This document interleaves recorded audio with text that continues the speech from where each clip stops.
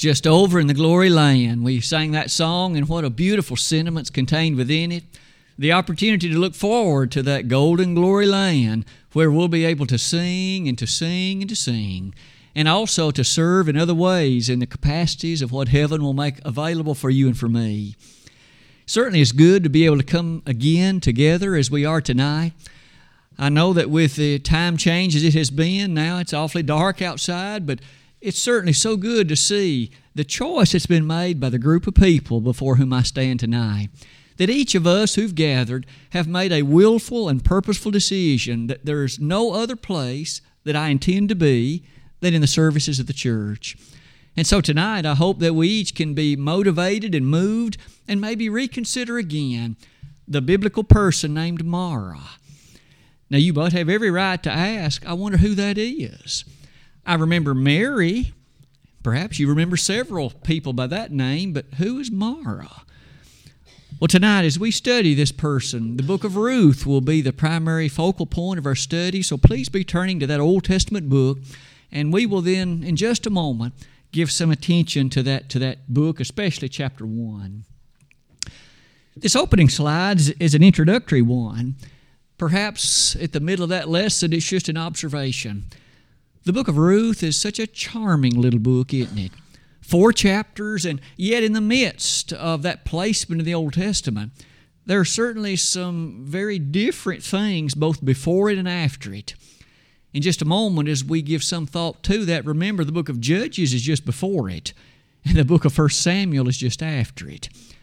Right nestled in between is this little book of Ruth, and what an oasis on the desert of difficulty and affliction and challenge, and quite frankly, also in the midst of sin. And yet we'll find such refreshing character as we come to that book in just a minute. But as you'll notice at the bottom of that slide, we are going to give attention to a person named Mara that's actually in this book. Let's go to the next slide, and let's make a few general comments about the book to begin our lesson. And following that, we'll look in more detail and in more intensity at some of the things that are to be found in it. As far as those general comments, you can notice on that slide that in many ways the book of Ruth is a bit of a refreshment. I mentioned a moment ago, before it's the book of Judges. And we have certainly on Sunday morning have learned much about that book. We see periods of service followed by periods of unfaithfulness.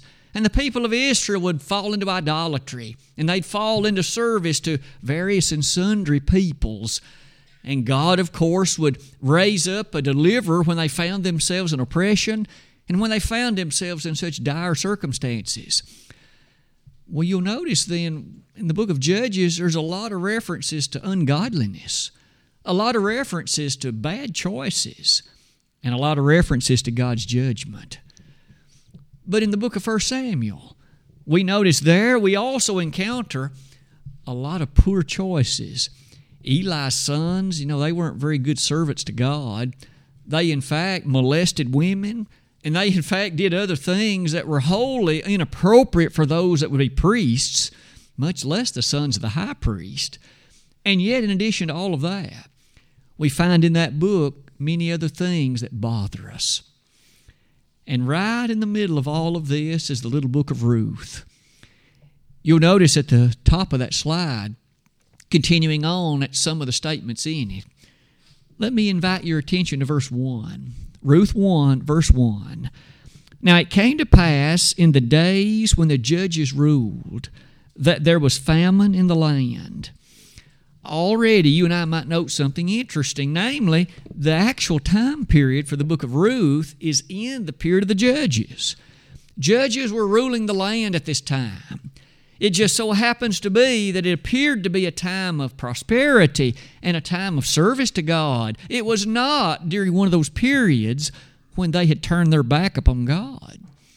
That alone is certainly interesting. But did you notice it says there was famine in the land? In other words, there was this localized pocket in which they were experiencing famine. It says, and a certain man of Bethlehem, Judah, went to sojourn in the country of Moab, he and his wife and his 2 sons. Certainly, in light of the period of the Judges, you notice that some of the things then that we should expect in that book may have been true generally in the time of Ruth, but certainly for what we read about, we have an air of relief, an air that was at least a little bit distinct. For that reason, at the bottom of the slide, I've simply invited your attention. We find Ruth is likely the world's best-known love story. It probably would be safe to say that certainly the best-known biblical one, but also one of the best-known around the globe. The love story that is the book of Ruth. You may notice then as we devote the next few moments to it, we don't see any warfare. We don't see any givenness to overwhelming idolatry. We don't see any attention to anything like that. We find a love story, the love story of Boaz and Ruth. As you and I close that slide, why don't we then just sketch at least an overview of some of the chapters so it will prepare us to discuss a bit more carefully about Mara. First of all, chapter 1. Now, rather than reading it, I would just like to overview it, to discuss, perhaps and briefly, some of the features and the characteristics of it. And I hope that as we give consideration to it, that it will truly be a matter of encouragement to us. We encounter a man named Elimelech. Now, he was an Israelite, and you might already take note in verse 1 where he lived. He lived in Bethlehem. It was the same city 1,000 years in the future that was going to be where Jesus was born. The very same city. That makes a marvelous lesson on the providence of God, by the way. To appreciate the backdrop of the book of Ruth, that very same place that ultimately David would be born. And that same place, the Christ child, where Joseph and Mary, remember, had gone to because, remember, Joseph was of the lineage of David, and Bethlehem was the city of David. The book of Ruth is the reason why that's so. It gives us the understanding of how it came to be. But aside from that, we notice that Elimelech was married to a woman named Naomi. Furthermore, they were blessed with 2 sons, 2 children. Isn't it interesting that you and I notice immediately their names? The older one, it would seem, was named Mahlon. The younger one was named Chilion. So here we have an interesting picture of this ancient Israelite family. A man named Elimelech, his wife Naomi, their 2 sons, Mahlon and Chilion. But tragically, there was famine in the land. This intensity, this very sore circumstance, and as a result of it, Elimelech made a decision for the well-being of his family to take them to Moab, to take them across the Jordan River, and to dwell in this land east, if you please, of the Dead Sea. In verses 1 and 2, you begin to appreciate then how that particular movement took place. But as the chapter is quick to tell us, things took a turn for the worse after they arrived in Moab. For after all, we learned that the purpose for this was to safeguard the family's well-being so that there would be food to eat. And yet, when they got there, after a period of time, Elimelech died. That left the woman and the 2 boys. Now, we aren't told how old they were, but sadly enough, we begin to notice a few more things. Let's highlight one more truth beforehand. The boys grew up and they had arrived at the age of selecting a wife, and they each chose Moabite women. Mahlon selected a woman named Ruth to be his wife. Chilion selected a woman named Orpah. These 2 Moabite women then became the wives, if you please, of these sons of Elimelech. But now we quickly note this. Within a period of a few years, the 2 boys died as well. So Naomi had come into this land with her husband and her 2 boys.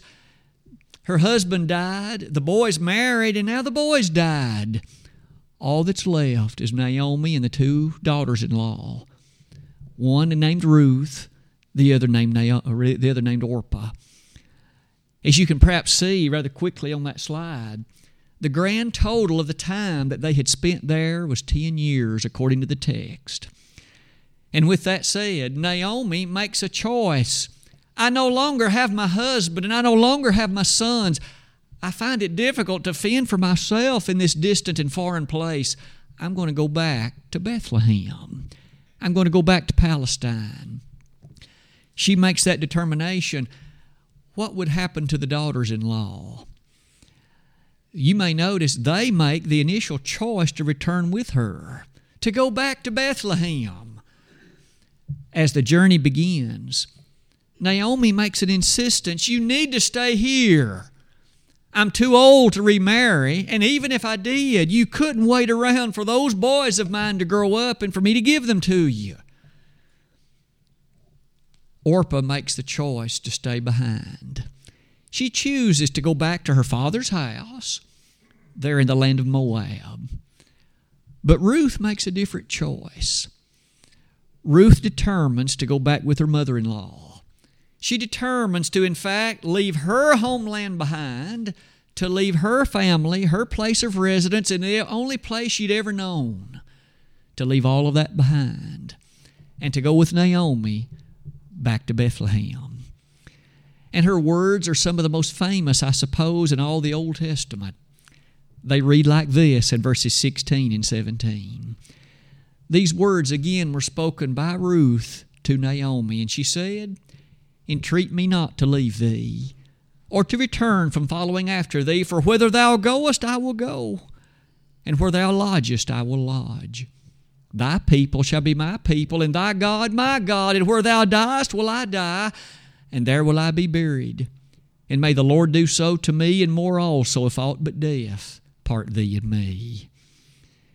Isn't that some of the most endearing words to be found anywhere in the Old Testament? To appreciate that degree of loyalty, that degree of commitment. Did you notice what she said? Your God is going to become mine. Your people shall be mine, and where you die is where I'll die. If aught but death part thee and me. That's why from time to time that's a part of marriage ceremonies. Now obviously there it's a man to his wife, to his bride if you please, but the level of commitment, the level of determination, the level of loyalty. And with that the curtain closes on chapter number 1, but did you notice in part that as it comes to its close, we have Ruth and her mother-in-law Naomi arriving back in Bethlehem. Now let's come to chapter number 2. Upon arriving back in this place, obviously the ladies need to have provision for themselves. And of course God had made provision for them in the following way. It was the time of harvest. And so it was that as the harvest was taking place, you can see on the slide, Ruth gleaned in the field of Boaz. That is to say, as the reapers would proceed through the field, anything that was dropped, remember, they were not to clear the corners of the field. God had made provision, that's for the poor and it's for the widows. Therefore, God had built in the earliest welfare system the world had ever known. Here was a means whereby those individuals could prepare and take care of themselves. You notice Ruth was gleaning in the fields of Boaz. You'll notice as we close that slide, Boaz, it seems, had an eye for her fairly early on. In fact, he asked his reapers, who is this woman? They quickly and rather directly pointed out, she came back with Naomi and she is taking care of her mother-in-law. Boaz was impressed by her kindness, impressed by her conviction, impressed by the kind of individual that she was. There's a lesson in that for each of us. When we want to be the most impressive, it doesn't come from the outside. It develops from the inside. The kind of heart that we have and how we manifest what that heart contains in the way that we behave. That's what Ruth was doing. She may have been a Moabite by descent, but she illustrated the kind of character that was impressive to any Jew. We're going to learn before the book's over just how marvelous that's going to become. For right now, let's close that slide. Boaz, having an interest in her, rather quickly told his reapers, you leave some stuff for her to get. You, in fact, purposefully leave behind some things you otherwise could glean so that Ruth can get it. And so Ruth bountifully gleaned in his fields. And as you and I close that slide, we note this. You can imagine the excitement as Ruth came back at the end of the day of gleaning, and she had all kinds of grain that she had gleaned. Naomi recognized that was a bit unusual for a woman to be able to acquire that much just in the process of gleaning. And so Naomi asked, "Whose field did you glean in today?" Ruth was quick to say, "It was in the field of a man named Boaz." And Naomi immediately knew who he was. "Ruth, maybe I should inform you of something. He's a near kinsman. In other words, we're related to him. And not only that, the favor he has bestowed upon you leads us directly into chapter 3. For in that chapter, we notice that some clear instructions were given to Ruth by Naomi. And Naomi basically told Ruth this: "Here's what I want you to do.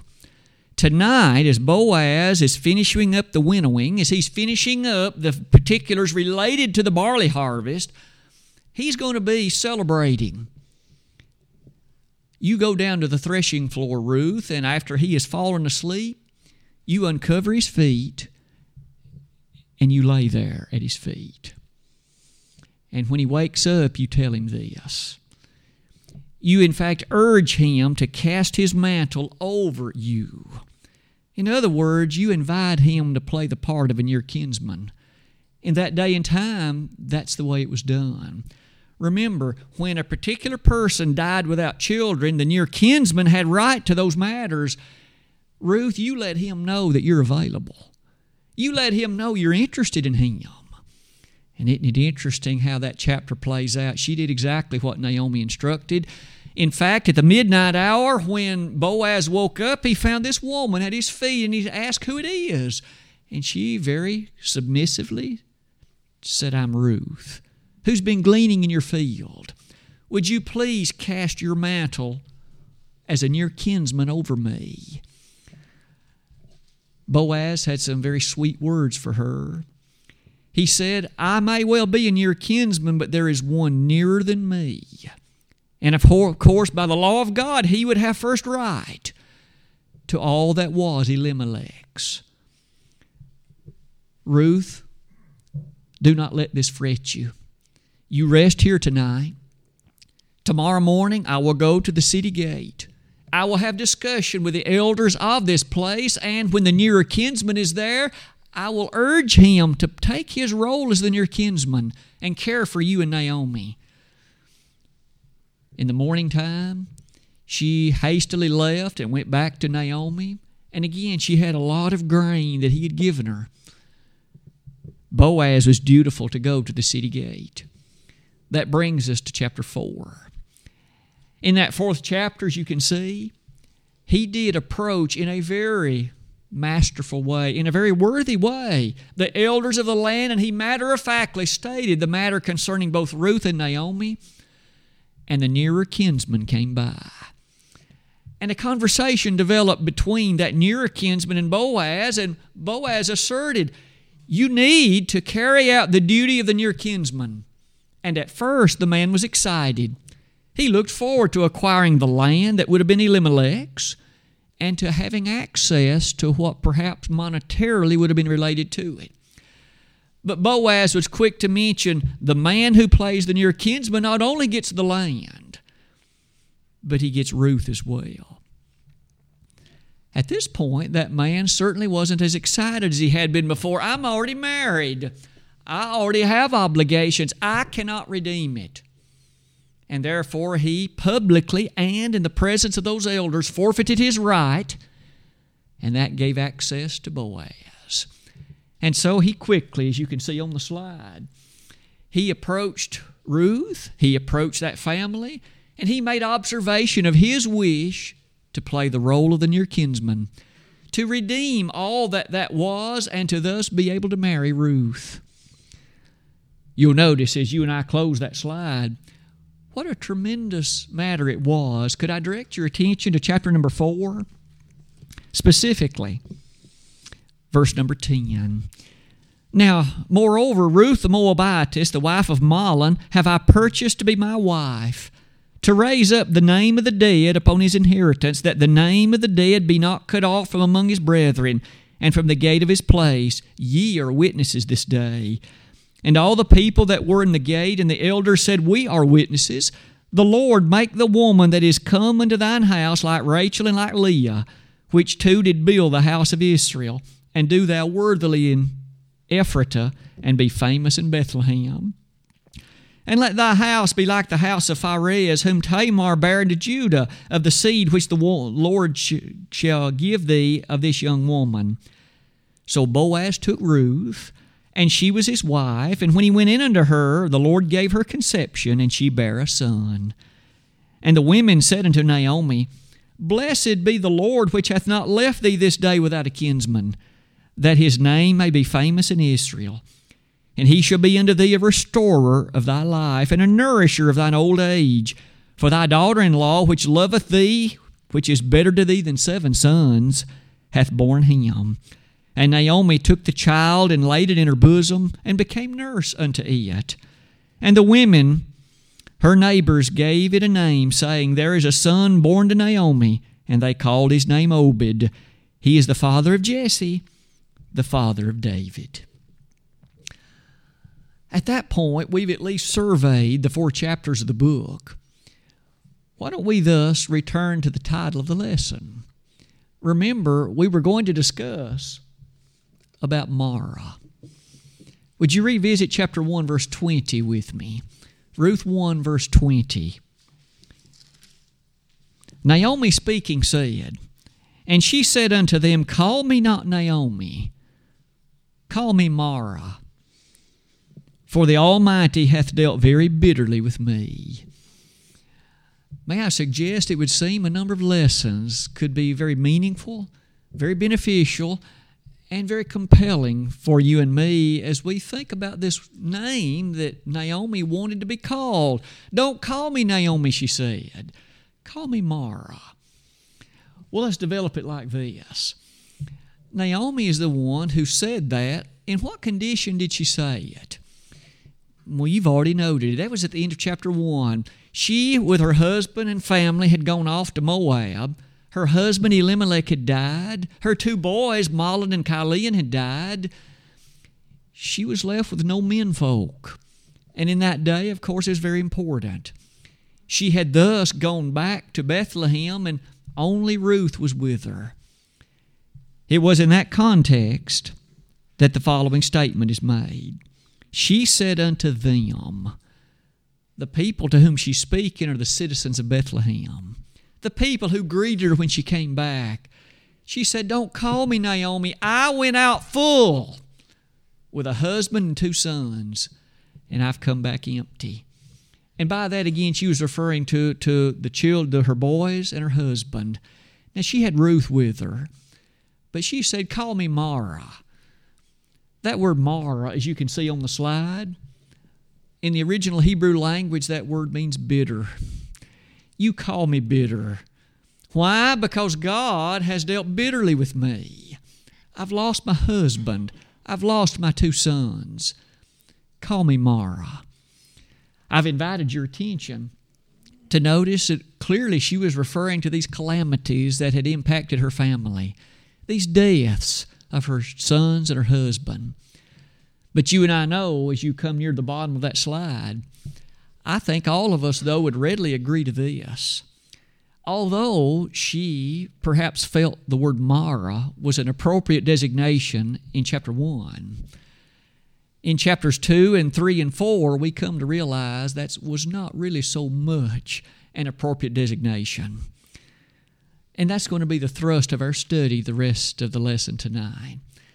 Why do you suppose Mara was the name she chose then, but perhaps as the book goes onward, it was not the best description? Well, would you consider 3 reasons? 3 observations about this woman. By the way, although, of course, we'll be referring to a woman, even as men, we can learn some pretty amazing lessons from her. Let's look at the first one. Did you note this? When she traveled to Moab with her husband and with her sons, as the book opens, you and I know a great deal from the Old Testament about the country called Moab. We understand the kind of people that was there, and we understand the thrust of their false religion. And remember, she was there 10 years. Might you and I be impressed that during 10 years of time in Moab, she did not become an idolater. In fact, did you know what Ruth said about her? Now, Ruth had known Naomi for sometime less than 10 years. We don't know how much less, but sometime less. And yet it was Naomi that Ruth described like this: I'm going to serve your God. And all that while, Naomi had never become a worshiper of Moabite gods. She had never become committed to service of Moabite gods. She had remained faithful to the God of heaven. She knew Yahweh, and it was to Him that she would direct her allegiance. Again, may I say, that's worthy of imitation. That's worthy of being impressed. And not only that, remember, her sons and husband died at some point. She was in a distant land, a foreign land, surrounded by foreigners. How easy would it have been for the purpose of attempting to acquire food, to acquire favor, to do business in the marketplaces, to develop the habits of doing what they did? And yet she never did. That's impressive, isn't it? Sometimes you and I find ourselves in strange lands. Oh, it might not be in foreign places, but we may be surrounded by people who don't love the Lord, by people who, quite frankly, have chosen a different pathway through life. May we, like Naomi, like Mara, never allow them to influence us to become what God would not have us to be. We've got to be true and faithful. We've got to be committed to Him. Did He not say in Matthew 6:33, "Seek ye first the kingdom of God and His righteousness, and all these things shall be added unto you"? Needless to say, when Ruth made that statement, and could I again direct you to verses 16 and 17, "Thy God shall be my God." It seems evident that Ruth could see something different in the person and in the life of Naomi. Ruth had grown up in Moabite land. She knew about Moabite gods, no doubt. She knew about worshiping them and serving them and what's involved in directing service to them. And this woman, Naomi's different. She doesn't serve them. I think you and I can be impressed. That commitment in the life of Naomi influenced Ruth ultimately, to the point that she wanted to be with her. Let's close that slide and thus note that first statement. But what else about Mara is worthy of consideration? There was an exemplification in her life to the point where, as we've already noted, it had impressed Ruth and apparently some others in a very dramatic way. There is really something to behold in the behavior, in the conduct of a person dedicated to God. You and I know rather well the world doesn't appreciate it. In fact, the world will often detest it. The world will hate it, just like they hated Christ. Didn't Jesus at one point in John 16 say, "The world, thinking that they'll do me service, will put you to death"? He told that to the apostles. You and I know full well then that as we become Christians, and we do it voluntarily, we have signed up for service that the world is not going to appreciate. But we're Christians, and the disciples were called Christians first in Antioch, Acts 11:26. Peter said it like this in 1 Peter 4:16. He pointed out that the name that you and I wear, the name Christian, he rather abruptly and rather strongly said that when individuals thus call you by that name that they will so often vilify, and that name that will bring very little interest to them, he said, if any man suffer as a Christian, let him not be ashamed, but let him glorify God in that name. Peter pointed out then to those of that day, suffer as a Christian.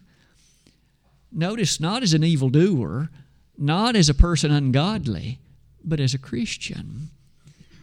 It would seem to me that as we give thought to Mara, here was a woman who, in a foreign land, in such difficult circumstances, in that faithfulness, lived a life of dedication, and a life in which she displayed to others who witnessed it service to the true God of heaven.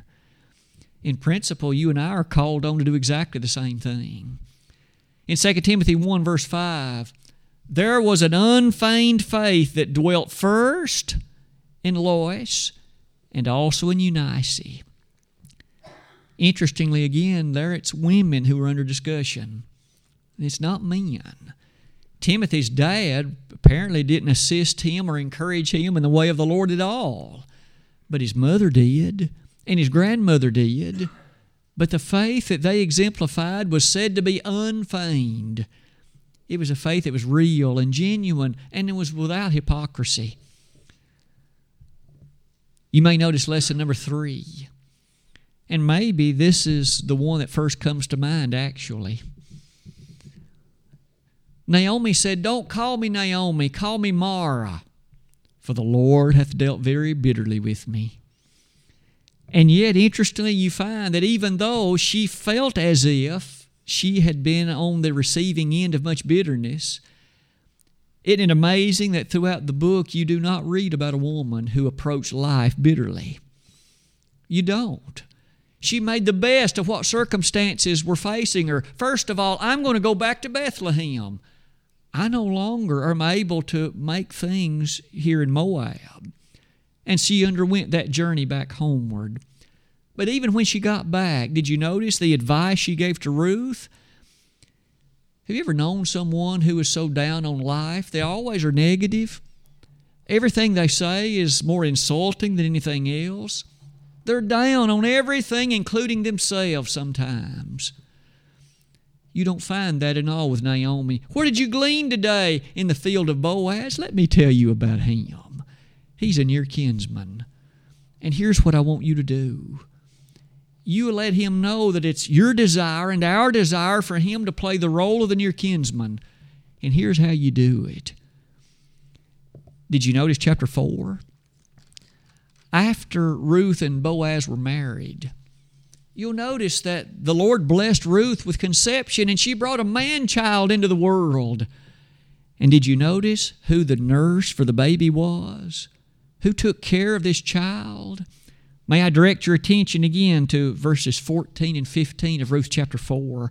And the women said unto Naomi, these may well be the very ones that she said, don't call me Naomi, call me Mara. Look at how her reaction is different.